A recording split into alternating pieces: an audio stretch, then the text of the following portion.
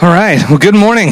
My name is Ricky. I'm the youth director here at Grace. I've been here for a year now, so a little over a year. April 1st was a year, I guess, somewhere in April right there. But it's good to see you guys this morning. For those of you who maybe this is your first time, this is a part of what we do every Sunday at Grace. We take anywhere from 6 to 8, 9 minutes, and we pray together as a congregation, as a body. And there's always like a central focus, which you'll find in your bulletin. It's called the prayer focus, and it's right there. And you guys will see that the prayer focus this morning is about our graduates. We're praying for them for the next steps they're going to be taking. We're praying that they'll continue to grow spiritually in their walk with the Lord. We're praying practically that the Lord will give them good friends as they go on. Good friends, man, that is absolutely something worth praying for. And this morning we're celebrating our graduates. We have about 6 graduates, high school graduates that is, that are here this morning. We're going to be celebrating with them. And I'm going to ask those guys to come up right now, and you guys can go ahead and give them a round of applause as they make their way up here for our 6 high school graduates.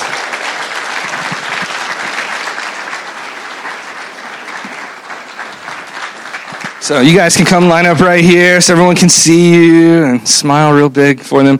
So we got them as a church. We got them an ESV study Bible. So it's like one of the nice leather type ones, really good. And so they were definitely sending them out with a great resource. And personal little plug here for the ESV study Bible. If you guys don't have one, it is worth investing in an ESV study Bible. The articles in that thing alone are just incredible, not to mention the Word of God, that's in it, and the notes. It's an incredible resource. So these guys all have one of those now, and we're sending them out with that.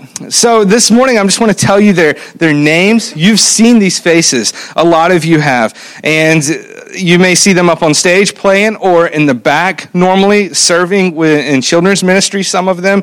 These guys have been a part of our body and still are a part of our body. And some are staying, some are going off and far away, which makes us sad that we won't see their faces every Sunday night now. But we have new faces that are coming up. We have, I think, 6 graduating seniors, and we have 7 6th graders moving up to youth group. So that's good. And they're a lot better than you guys, so we'll be good. I think they're going to turn out okay. So. Yeah, no, all right. Okay, so this is PJ. PJ, he's graduated. He has some plans. Actually, not immediately as in right now, but soon he's heading out this week to go serve at a summer camp for 6 weeks. So he's asked that you guys pray for him for his sanity as he's working at this summer camp for the next 6 weeks. He has plans to start college here soon at CC. That's not too many C's, is it? CC. You guys know what I'm talking about, right? So the community college with all the C's. So he's starting that soon. He asked that you could pray for him about that. Josh Hodgins right here. Josh, you guys have seen both of these guys, I'm sure, in the back in the sound booth. Josh, he graduated back in December, actually. And his plans are he's hoping to get in, start some classes possibly in the fall. Either way, though, he has his landscaping business. You guys may have seen his truck out front, his trailer. So great resource there. But he asked that you guys will pray that everything works out with him if he gets into classes. Pray that his customers build up, which gives him resources. So we're going to miss Josh being... actually, you're not going anywhere, so we're not going to miss you. You'll still be here, right? David's probably like, Josh is leaving? Oh, who's going to run the sound? No, Josh will still be here, so that's good. Harrison down here. Harrison, you've seen him play bass. He's going to be around still. He's going to be going to Campbell. And Harrison's asked that you guys could pray for him as he starts classes. He's going to Campbell to be a part of the osteopathic school. So he's got some intense classes coming up, and he's asked that you guys will pray the Lord to sustain him, that he won't give up because things are going to get tough, he knows, with that. So definitely be praying for Harrison. Encourage him as you see him. And Khalil, and these 2 guys work at Sunny Skies. You may say, I've seen them somewhere, Sunny Skies. So I don't know if you've seen them there. I have, because I visit there a lot. But Khalil, he's going far away. Khalil is going up to New York. He's going to be going to Hofstra. And so we're gonna miss him, absolutely. And Khalil's asked that we pray for him, that the Lord will just continue to sustain him. I'm trying to read my writing here. That the Lord will guide him and to help him just stand strong. Who knows what life is going to bring, what the culture's like, where he's going, and that he'll continue to stand firm in his faith. So the Lord will give him good friends as well. We're praying for Noah So Noah's graduated from Harnett Central here, and he's going to be staying close possibly. He hopes to maybe take some classes at Wake Tech here soon, but he's also going to serve a year at AmeriCorps is his plan. So he's asked that we could pray for him, that things will work out for that, and the Lord will just guide him, give him direction on what to do in life. He's kind of exploring right now. So can absolutely pray for Noah. Amanda, now some of you guys may say, I'm not sure if I've seen Amanda. Amanda's been at youth group every night for at least the past year. At least since I've been here, Amanda comes to youth.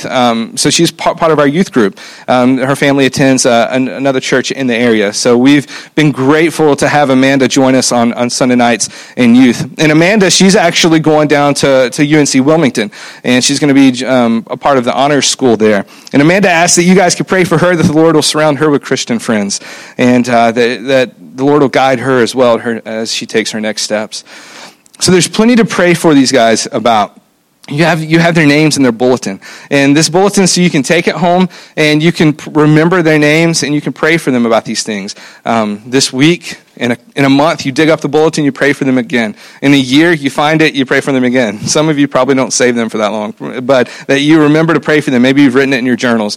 But to pray for these guys. And some of them you'll still see around. Some of them going off to like New York and Wilmington. But hopefully they'll be back. Holidays and things like that. Amy's like, I hope he'll be back. He'll be coming back, I'm sure, from New York. So please come back. So, well, let's take a moment and pray for these guys. And I've asked one of our members of our student ministry leadership team, Beth, to pray for all these guys as they head out. So let's go to the Lord in prayer. And Beth, if you'll pray whenever you're ready. Well, good morning. To those of you who did not go on the camping trip, I think about half of our church is on the camping trip. They will not be in good moods, most of them, the adults, when they come back. Kids will have enjoyed it a great deal, but not the adults, probably. Yeah, they will too. They will have had a lot of fun. I hear about this every. You got back, right, Craig? Okay. You didn't go, but you've been before. The adults will have a good time. I was a camp director for 20 years. Hated camping with a passion. I mean, absolutely hated camp. I mean, I did it when I was a, counselor there at the camp. So I know what PJ's in for these next several weeks. Yeah, okay, you get a cabin. No camping for you. The bears are safe wherever you're going. Well, and if you are here for the first time, especially, we extend to you a special welcome. If you've been coming to Grace for all 2-3 months and you've never really connected with a lot of people, this day is a great day for you to be here. Immediately after the service, we're going to set up some tables and have pizza and would love for you to stay. It's called Discovery Lunch. You can just learn a little bit more about Grace and about all that goes on here. You can ask questions, meet some of the elders and home group leaders and just explore even further. Is this the place maybe that God wants me to be? We're in a series called A Place in the Family, and we want everyone who is here to feel that place in the family. This morning, I want to talk about age. I mean, age is a relative thing, right? I mean, you're as young as you feel. 30 is the new 20. 50 is the new 40, and on you go. Progress in science and medicine, coupled with technological advances and increased wealth, have led to a remarkable increase in quality of life over the last many years.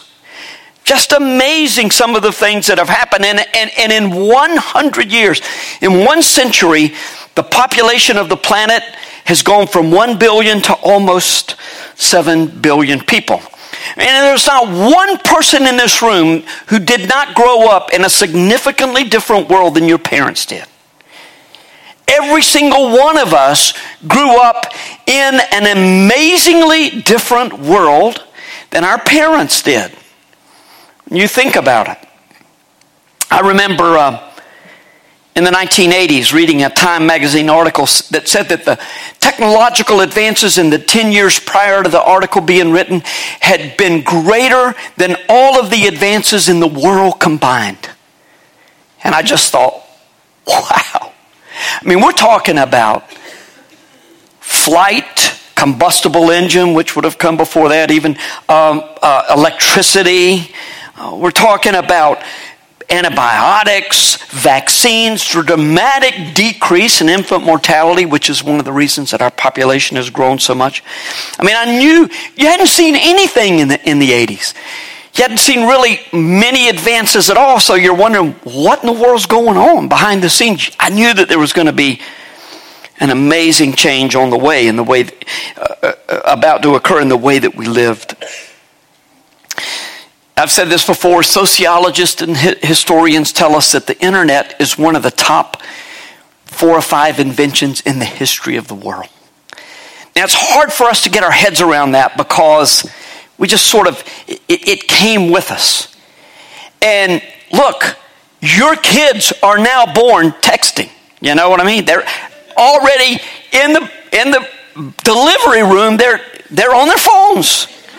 And they know what to do with it. If you don't have a 5 or 6 year old in your house, you're in trouble with all your television, all of that. So you don't know what to do. You have to call a grandchild. Right? And the internet makes experts of all of us, does it not? David Calvert, who did an excellent job last week. Thank you, David, for the ways that you told us our family gets to worship God and the ways that he calls us as a family to worship him.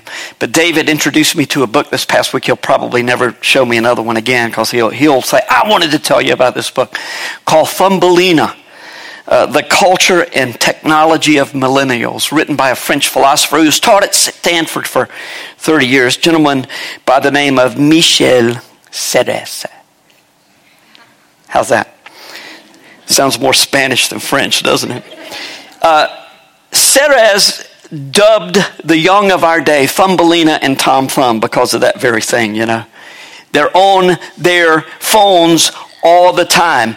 And they're using their phones to amass knowledge and to stay connected with others of like mind. He's writing in this book, and it's a secular book. If you read it, as David said, you just have to stop after every paragraph. It's a very short book. And you can make it a quick read, which I did this week, but you could be processing this information for years and years. And his conclusions, I didn't think were so hot. I don't know. He doesn't know. Nobody knows what to do with the world that we live in today. He's writing about the ways that humans have learned over the years and the challenges of the new era. Just think about it. We moved from oral transmission to the written page, papyrus, whatever, and that radically changed the way people learned when you could write down the things that you knew. Before that, everything had to be passed down from generation to generation. And we think about how unreliable oral transmission is. You can't believe how absolutely reliable it was at one time, because that's all that people had. And knowledge was passed from one generation to another orally. Then it's on the written page. Then the printing press revolutionized everything. Now, when we talk about the internet being one of the top inventions of all time, all of the list in 2000, leading up to 2000, where they talked about the great advances in civilization, printing press was overwhelmingly number one on everybody's list. The printing press changed everything about the way that we know and we learn. Montaigne, French philosopher in the 16th century, said it's more important now that we've got all of these books to have a good head than a full head. You get the point? I need to know where to go on my library to get the information that I need. Used to, I had to keep it all up here. Regardless of what field I am in, I have to keep it here. Now I can go to my library and get the information I need. Well, now, and I meant to keep it with me today. I usually turn it off and my phone off and put it. But look, you have a world-class library in your pocket or in your purse right now. Pull it out and you've got access to knowledge that the great scholars of the ages never dreamed about. You can know anything. With the ridiculously short attention spans that come with the internet, though, the concern is that we'll know, but not understand. Who processes? Who synthesizes? Who assimilates? What I'm doing here is making a case for the hour-and-a-half sermon. So I just want you to understand where we're going on this. In the past, knowledge was the domain of the knowers. Parents, professors taught knowledge to the young. Now, knowledge is available to every single person, regardless of age. The young and those without formal training now have as much access to world-class knowledge as anyone. And such access is almost taken for granted. How can it not be? We were talking about this Wednesday night a little bit in our elders meeting, and Professor Wallace was saying, I don't think the younger ones amongst us have any idea that all of this could be gone in a millisecond. And it could be. Tim Metz and I were talking about it Thursday night. He was in town, and Tim is an administrator now for Western Carolina. He used to be at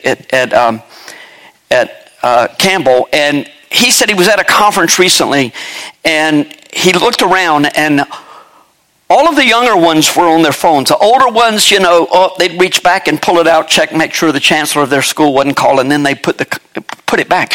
But the guy was talking, and everybody, especially of a certain age and down, was doing this. And of course the response is, but I can multitask. No, you can't. You can't. You absolutely are not able to do all of those things like you should do at one time. Now we're sports fans, we're pretty good. If we got a screen that's got 4 different, we're keeping up with everything at one time, And women are keeping up with everything at always at one time. If it's sports, we keep up with it. But other than that, we're in trouble. But Tim, we were talking about what's the hope? How is anybody going to learn to process and synthesize? And our conclusion was an EMP. That's about it. To start over. Fact of the matter is, even though it's hard to imagine, it is possible. It is possible. There is a debate as to whether the exponential technological gains pretend a new age of enlightenment or a new dark age. And there are a lot of people that think the latter, that we're heading for that. It's scary. So why all of this talk of technology from the pulpit where a sermon is to be preached, for goodness sake? Because it changes the way we grow up in America, and it has changed the way we grow up in God's covenant family. There are changes happening all around us. We need to understand it, but we also need to understand the dangers of growing up the way that society is going now. The changes have created a society where the young are no longer connected to old social constructs like age and gender. It used to be that you go to our older home groups, and if they have a meal, you know what will happen? The men will sit at one table and the women will sit at another. That's the way life used to be. The adults and the children. And race and religion and all of those things that used to put us into, as Serres says, belongings, no longer exist. And Os Guinness talked about this past year at the commencement speech at Trinity, where he said, look, if you're young, your only connection is with other young. And if you don't get past that, we're doomed. The dark age is coming if there is no intergenerational connection anymore. So especially, this sermon is especially tailored for those of you who are graduating. It's really for all millennials, mid-30s, mid-teens to mid-30s, early to mid-30s, somewhere along in there. There's plenty for all of us, so. We older ones are stuck in the places that were established for us as children. But our children, particularly our teenagers, are connected to a larger world that we didn't even know existed. And they're far more likely to care what their peers think than what their families think, and you will immediately respond, well, that's always been the case. But not this way. Not the way it is now. It's different now. Way different. Sometimes you read something and you get more than what you read. Your mind is already processing it. David was telling me about something in this book. I looked for it, David. I didn't see it. But it was profound what he said the other day when he said the problem with millennials is, and he's a millennial, right at it, right on the edge there, is that if they're not in control of the conversation, they just put their heads back down and go back to their phones. And that's true.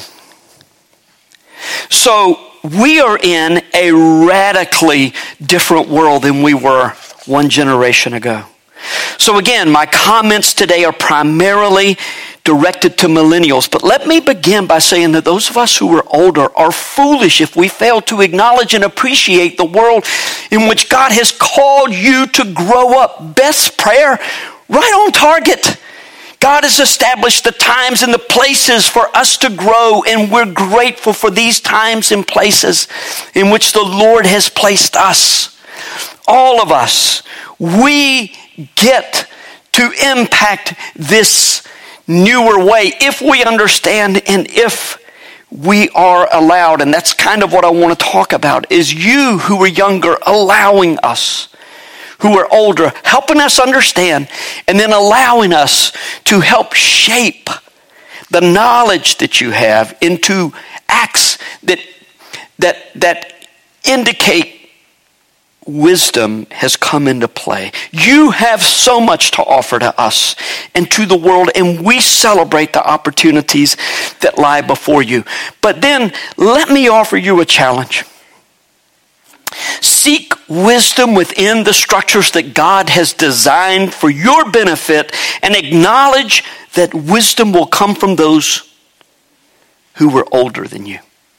Wisdom must come from those who are older than you. Ultimately, wisdom comes from God's Holy Spirit, helping you to understand and apply Scripture. But He has designed for this process to occur through the older believers in the family helping the younger believers. And you know what? The people that He's designed to help you are the very people that all of your friends say, don't listen to them. What do they know? I mean, old people have just messed everything up, and we need to fix it. Everything you need is at your fingertips. If you fully embrace that line of thinking, you will pay dearly for it. It may be 10, 20, 30 years. But you will deeply regret your decision one day. 1 John 2, 12 to 14 is our text this morning. 1 John was written somewhere around AD 90, making it one of the last New Testament books to be written. In today's text, we're going to hear John speaking about children. He's speaking to his former church. I actually didn't look this up. I think in Ephesus is where it's written, in that general direction where John had been the pastor, and he's speaking with a pastor's heart to them. And using only male pronouns, we're going to see fathers and young men. He's speaking generally in the Hebrew manner of the time, and certainly intends for women to be included in the list that he gives. He's talking about stages of spiritual growth. And so see if you agree with that as we read our text. If you would, please stand. 1 John chapter 2, verses 12 to 14.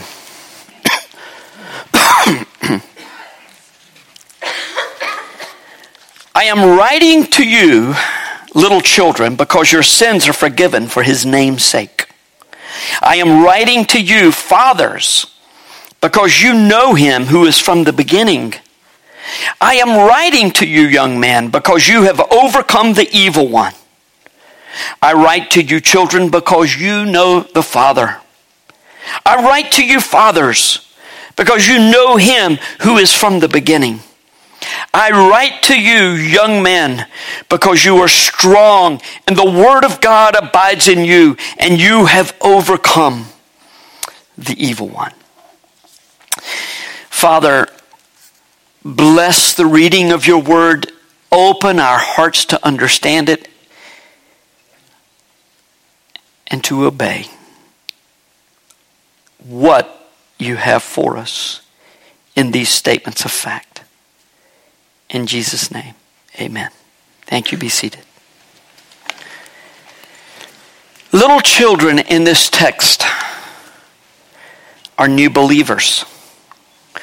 Young men, young women would be just as accurate to say are growing Christians, those who are growing in their walk with the Lord and who are doing spiritual battle.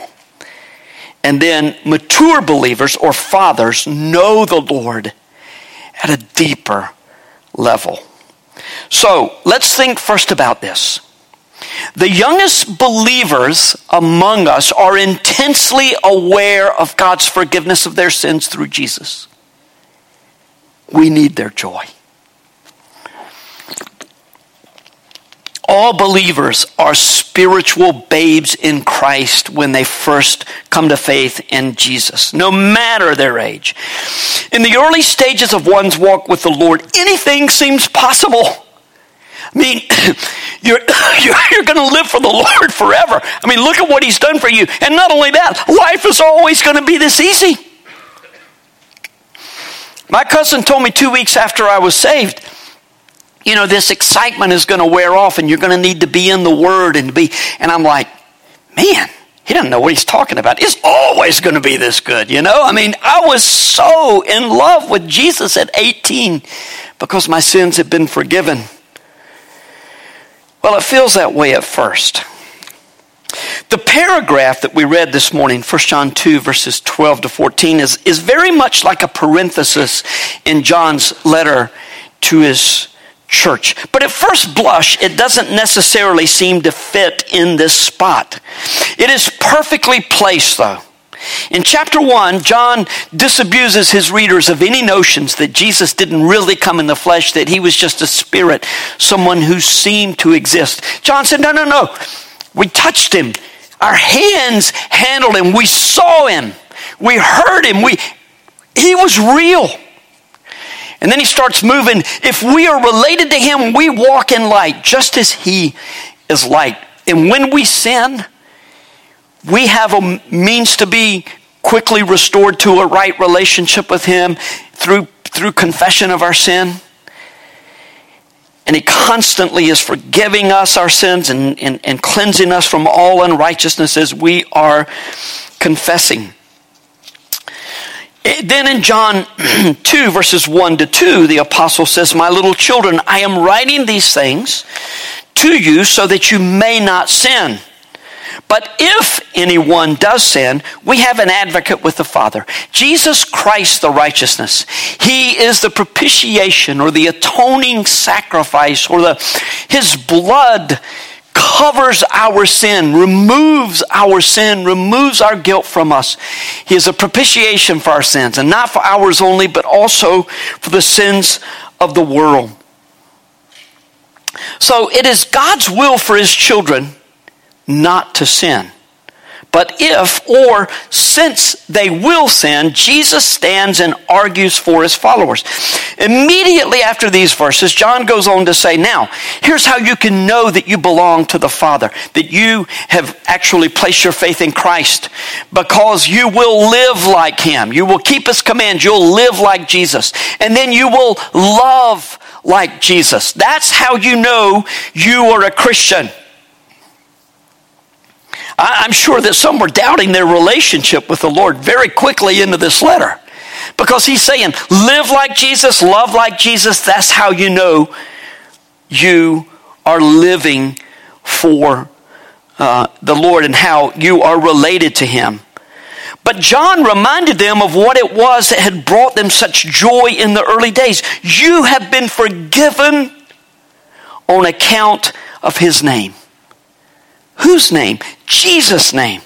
The gospel reminds us we can never be good enough to stand before God and be accepted by Him. If you have never placed your trust in Jesus Christ, if you've never placed your trust in Jesus, dying on the cross for your sin, becoming sin for us, and God's wrath being poured out on Him, and saying, thank you, Lord, I know, Jesus, that you took my place and I put my trust in you. My only hope of heaven is for Him. Then call on His name. You've never known such joy as you will experience when you know that your sins are forgiven. Wouldn't you love to see some of that fresh joy around here? I mean, wouldn't you love to see people who have come to Christ and just so excited about the ways that God has worked in their lives and forgiven them of their sins? Let's pray. Let's just pray right now and ask the Lord to bring new believers to our body. Father, those of us who were saved at a later age, or those of us who were saved young and yet have continued to grow in understanding about what it means to be your child, are so grateful that our sins have been forgiven. Father, we know that we came to faith in Christ because of the witness and the love of others. I pray that you would help us to ever be mindful of the needs of the people all around us. People need Jesus. We know Jesus. Connect us with those people, Lord. And in the power of the Spirit, may we share the gospel and see many come to Christ, in whose name we pray. Amen.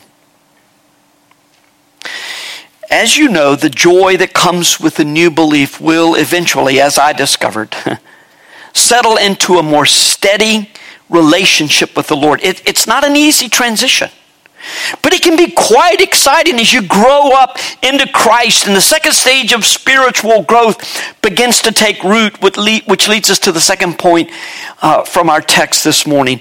The committed youth in our church are waging spiritual warfare in the strength of the Word. We need their passion.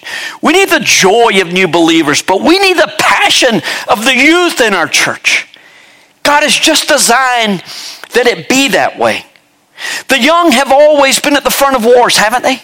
I mean, they're the first off the boats, onto the beaches. They're the first out of the planes, into the fields. They're always on the front lines. The young are most often the warriors among us. Now again, the classifications that John provides don't have anything to do with age. You could be 78 years old and a little child in Christ because you've just come to the Lord. That's not saying anything negative. It's just the reality. When you are born again, you are a child. But then you begin to grow and you engage this spiritual warfare. It doesn't have anything to do with age, but in a covenant community like ours where lots of children grow up in the church, ages are often structured like this. Little children are babes in Christ. And then in the teenage years and in the early 20s, the spiritual warfare is engaged. John addresses the growing believers in the church, both male and female, when he says in verses 13 and 14, I am writing to you, young men, because you have overcome the evil one. I write to you, young men, because you are strong, and the word of God lives in you, and you have overcome the evil one. If you grew up in church, and a lot of you grew up here, at Grace Community Church. I can't believe I've been here long enough to be able to say that, but I've known some of you since you were born practically. If you grew up at Grace Community Church, then it probably feels like your faith has been handed down to you. It's kind of like, this is my parents' faith, and I'm not sure that it's my own. Well, it's time to make it your own. The problem is that everybody your age is saying, no. This is not the time to be a religious fanatic. This is the time to party. This is the time to take it easy. This is the time to experience life in ways that you'll never again get to do it. When again are you going to be in college and single and and having fun like this? Can I respond to that? No, this is not the time to do that. It is not. It's time for you to realize that you are in a war. It's time to get serious now. Notice that John says the enemy, the evil one who is Satan, has been overcome. And he directly connects this because the warriors have the word of God abiding in them. See, these warriors recognize here is where I find the armor, the strength, the plans. This is how I know how to fight. And make no mistake about it, it's war. There is so much more militaristic language than I think most of you are aware in Scripture. Not just in the Old Testament, in the New Testament. One day Jesus is coming back and the sword of the word from his mouth is going to destroy his enemies. If you are not with Jesus, you are against him. Well, no, I just haven't chosen. That's not how the Bible characterizes it. You're in or you're out. You're on this side or that side, but there's a war going on. And it's not people we're fighting against. It's not flesh and blood. Be careful not to fight against people. Our enemy is the evil one. You know what I hear older people say all the time? Those old folks amongst us. They say, I just can't memorize Scripture. And you know what? They're right. There's a time for it, and when you're old, that ain't the time for it. The older you are, the more difficult it is to memorize anything, especially where you put your car keys. Unless you have a little hook.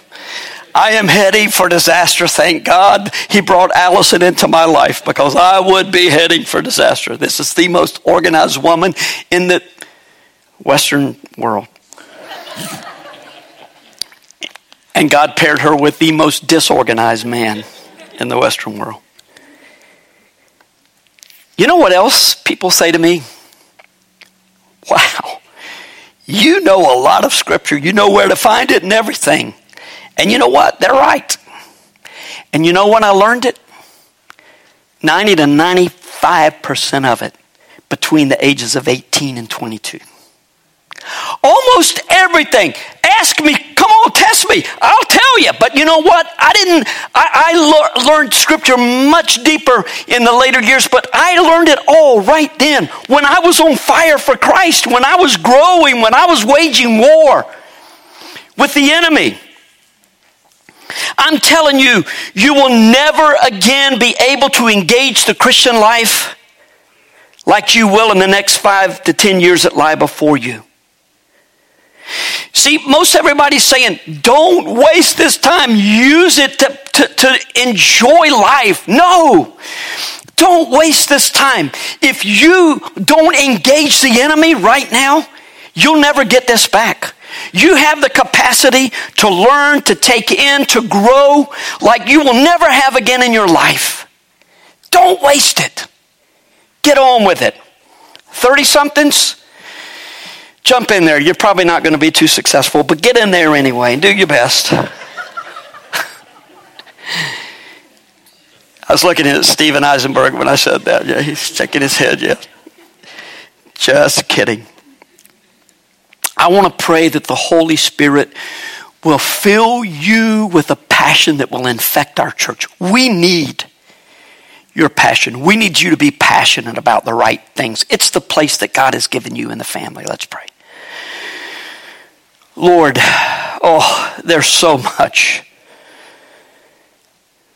There's so much that is so difficult in this Christian life. And Father, when passions are raging, in teenage and young adult hormones, It's hard.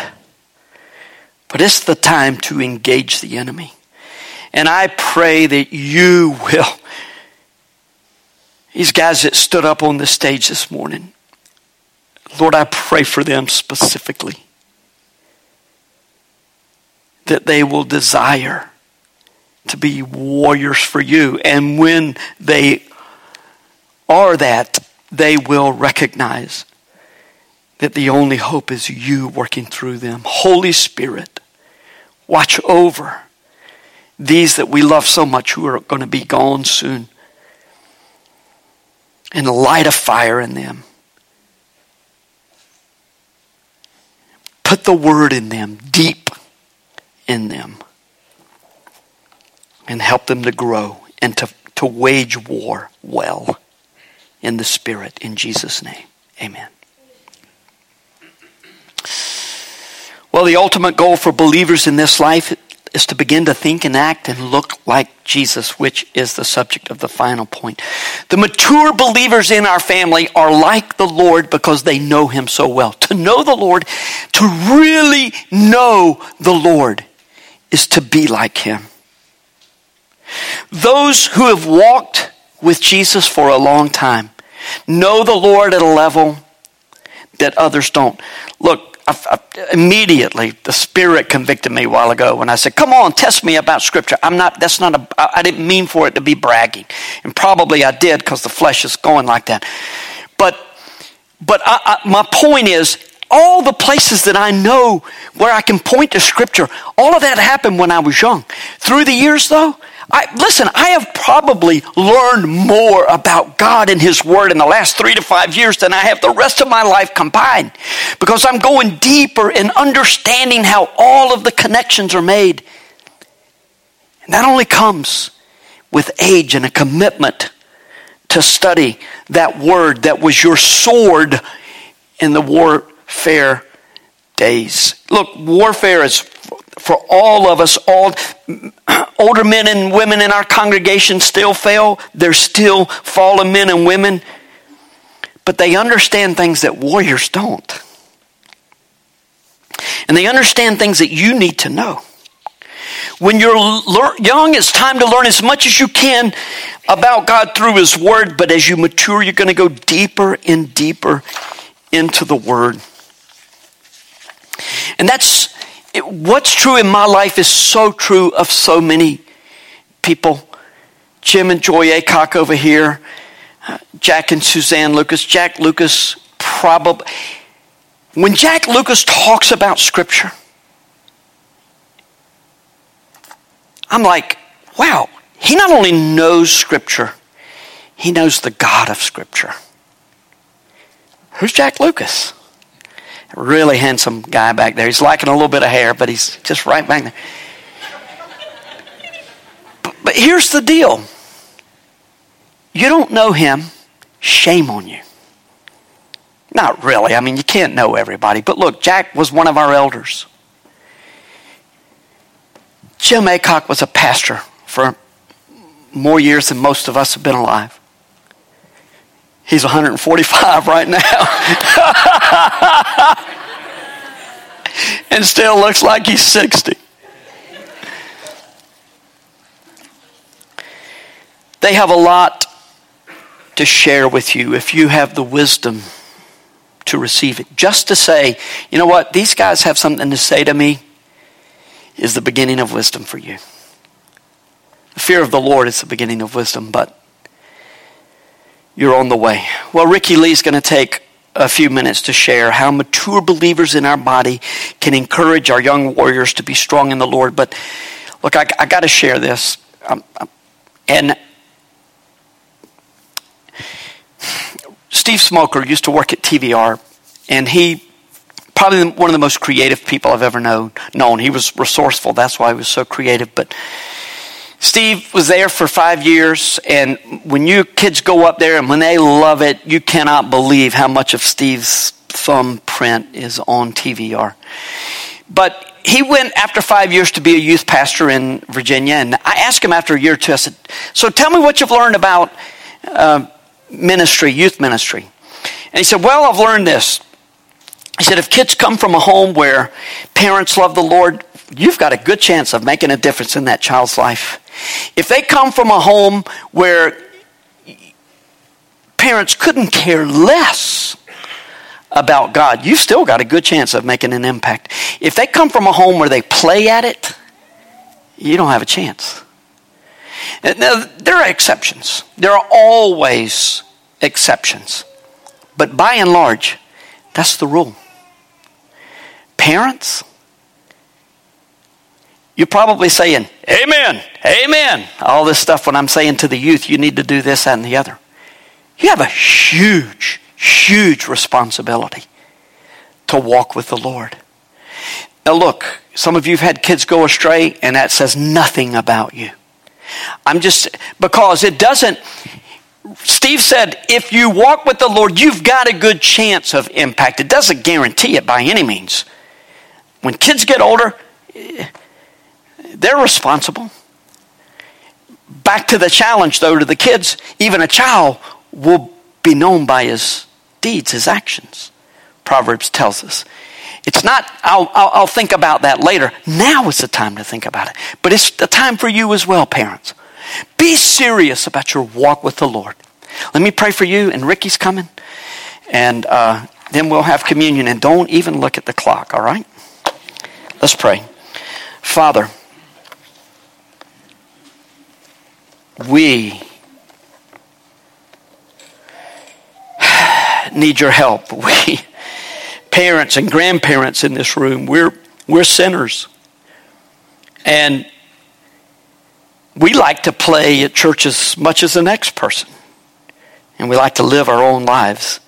We pray that you would remind us of that heart of the warrior who takes the word and walks into the fires of battle. Draw us to yourself that we might pass along, as we were designed to do, the beauty of the gospel. In Jesus' name, amen. All right. Woo! Yeah! Wake up! All right. Okay, better. So, Pastor Brad asked me to come and to share a few ways for you guys to support our student ministry. How can you support students in the body? He's definitely addressed students, he's addressed parents, and now what can you guys do to help encourage, to help support the student ministry and those among us, even the ages Pastor Brad's talking about, 15 to mid-30s in our body. So there's a few different ways. First of all, you guys can accept our students as brothers and sisters in Christ. All right, you can accept them as brothers and sisters in Christ. And it may be tough, though, to take students seriously. For some of you guys, that's hard to get past. I mean, you look at students, and I mean, really, honestly, people under the age of 25 don't even know what a pound sign is, right? They're like, what is a pound sign? What is this thing? You mean the tic-tac-toe? No, it's a hashtag. Okay, and then people over 40 do not know what a hashtag is. So it's easy for us to say, man, they don't even know what a pound sign is. They call it hash something. You know, we don't take them seriously, but really they have a lot to offer. I mean, the hashtag can take something and can make it a worldwide trending topic in just minutes. I mean, even though things are different than maybe how we do them, they maybe think differently, students have a lot to offer.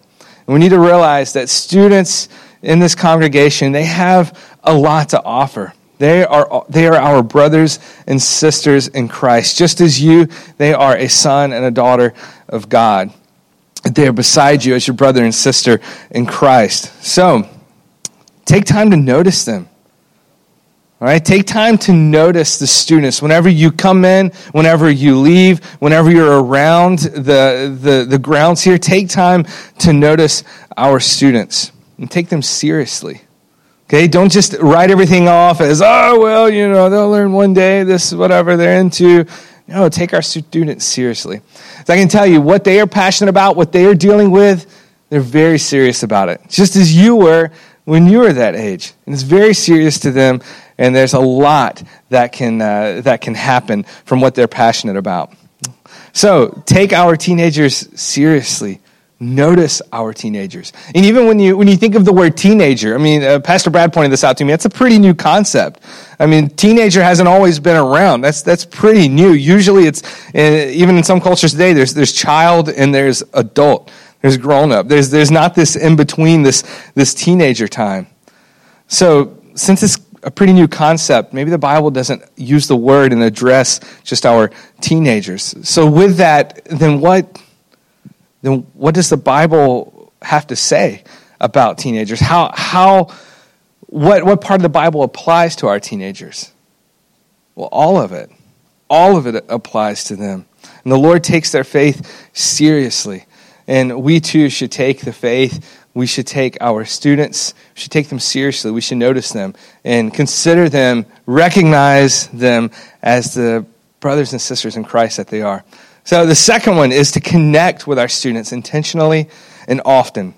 So I grew up in Alabama, and I was blessed to be a part of a church that took discipling students very seriously. And we were kind of a country church, but we were a big church. We weren't near like a big city necessarily. There wasn't like a college, a university. So all of our youth leaders were grown-ups. They were adults. And actually, all my youth leaders, their brothers and sisters, their sons and daughters were my friends. All right, so we didn't have college students. We didn't have many singles. We didn't have many young couples in our church to be the leaders in the youth ministry. It was parents. That's just how it was. Man, they had an incredible impact on my life. I can't tell you the impact that they had on my life. They were intentional. And you know how they impacted me, what they did?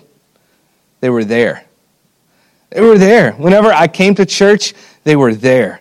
Whether it was for regular service or for youth service, whenever I called, they answered. Whenever I had a family member that was in the hospital, they came and they showed up. Whenever we went on mission trips, they were beside me and they were sweating just like the rest of us. They were there. They were intentional. So I learned a lot about life because of these people. Because of these moms and these dads, these grown-ups that were in the church, they were intentional to connect with me. They put in the time. And I know for some of you may be thinking, students are just awkward. And honestly, they think a lot of you are awkward. And you know you're awkward when you get older. And they're awkward too. And maybe they would just rather text than talk. And maybe some of you would rather text than talk. But students need someone to look them in the eye and to talk to them. Look them in the eye, even if they don't look back. Let them feel comfortable and talk to them. Ask questions. Yeah, ask questions to our students. Eventually, you'll be able to tell them, well, when I was a kid, not that all of you talk like that, but eventually you'll be able to tell your stories. But at first, just start off just asking questions, letting them know that you care. Be intentional with our students. So not only do we need to be intentional with connecting with our students, we need to do it often. And that's something we allow for here at Grace that works out. We're an intergenerational congregation. Okay, we're not back there having the youth service right now in the back of the church, and then we leave, and then that's it. You get to cross ways with our students. They're in here every Sunday morning. They get to see you worship. You get to see them worship. You have time and greeting time before and after the service to connect to them. We make opportunities available for you guys to connect. We don't just keep them separate. So be sure to connect with our students. Be intentional. Connect with them often. The opportunities are here. And then lastly, support our students prayerfully and practically. You can support them prayerfully and practically. And you may ask, well, how can I do this? I mean, first of all, we all have the resource of time that we can divvy up and decide how we're going to use it. And for some of you, naturally, serving in our student ministry leadership team would be a way. Absolutely. I am so grateful for the people who serve with us on Sunday nights. Every Sunday night we have Benita Pope, Leah Stanley, we have Beth Carter, Rex Rogers, Thomas Ferguson. David Webb was here for a long time. That comes and they show up and they are here. They play games, they listen, they talk, and they study the Bible with the kids. That's huge. They're here. And obviously that is a way that you can invest. But also maybe something more practically. Maybe you can't do that. You can't commit to being a small group leader. Maybe you're free though next Saturday when we go serve at the Christian Library International warehouse in Fuquay. You just want to come. Just come hang out, all right? Not just hang out, we're going to work as we're talking, but that's important just to be there. Maybe you're a pretty good driver and you want to help drive the students to TVR this summer. I'm still looking for some drivers. We need somebody to take us and drop us off. Maybe you have a big backyard or you have a pool and you have a great place that we could have a Bible study at your place sometime. Maybe that's a way that you can invest and give a little time to our students, to give the opportunity to talk, for conversation, for them to see you. Maybe financially. We have 3 girls that are going to TVR today to work for the summer. We have PJ who's about to work at a camp. And these guys, they don't have salaries. They raise support. We have kids who are going to camp. Always we have some people who need help. And maybe you can't afford to pay a whole camp fee to send someone to camp, but you can afford to give $20 for a kid that wants to go to a Durham Bulls game with us but can't quite swing it. So you can also always give with your time. You can give with your resources, which includes money, which may be the home you have. There's definitely ways to practically give. And lastly, but not least, is praying. You can always pray for our students. Pastor Brad, he spoke of the wealth of knowledge that's at the fingertips of all of us. And when you're young, you just don't know how to handle that. And they have opportunities to engage in sin that you and I never had growing up. The struggle is real. The temptation's incredible. But also the opportunity is incredible. So pray for them, that the Lord will give them wisdom and discernment. Pray for those that the Lord is calling, maybe in this room, to invest in our students. Pray that they'll respond in obedience. So, turn it back over to Pastor Brad. So, why serve the Lord, children, young men and women, fathers and mothers? Because of what He's done for us and because He's returning. And now, little children, abide in Him, so that when He appears, we may have confidence and not shrink from Him in shame at His coming. Well, it's time for us to come to the Lord's table to remember why our sins are forgiven and to find strength for the battle and to anticipate Jesus' return. All of that's happening right here. I'm going to ask our elders and deacons if they would to come forward. And as they come, let me just invite all of you who have place your faith and trust in Jesus Christ as your Savior to join us at this table, even if you're not a member of our church. After the scriptures read, the servers and the worship team will first partake. Then you will come forward when prompted by ushers on the end of your row. And then please go to the station that's in front of your section. And then you'll go back up either the middle aisle or the outside aisles. 1 Corinthians 11.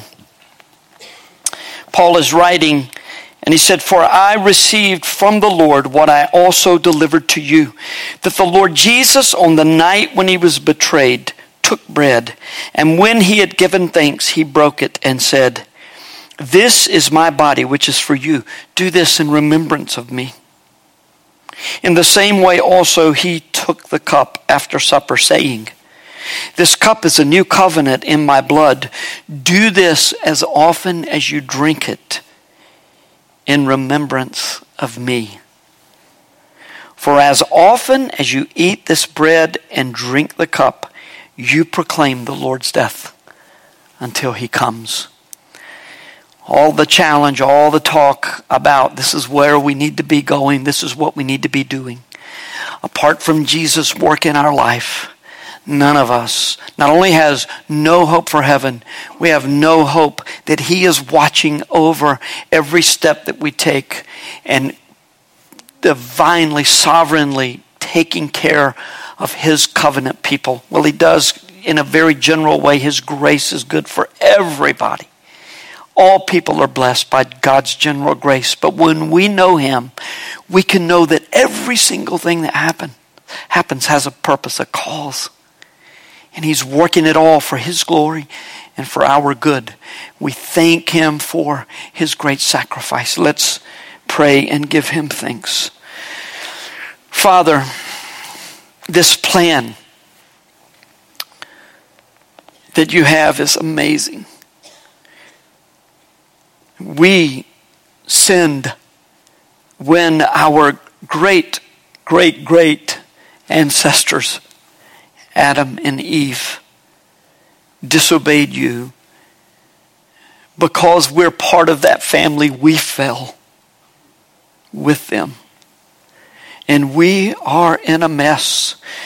And with all of the advances of this last century, especially with painkillers, Lord, with surgery, with anxiety medication, there are so many things that make our lives better than they could have been. And yet, much of that, Lord, just masks the reality that we are fallen people. And that there is intense pain associated with the choices that we have willingly made in Adam.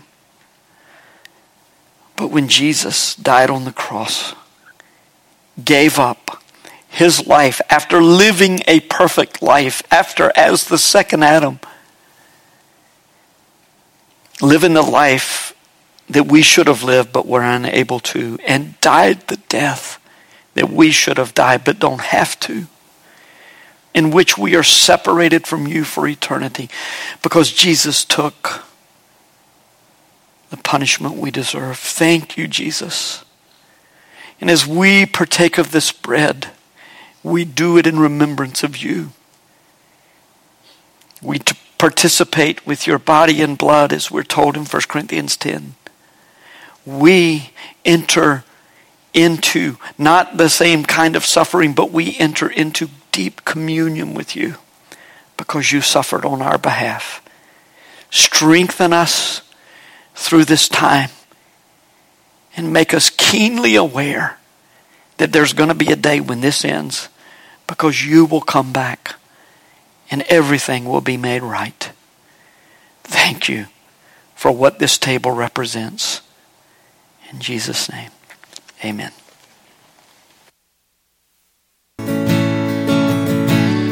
Would you remain standing for the benediction? From Romans 15, 5 through 6.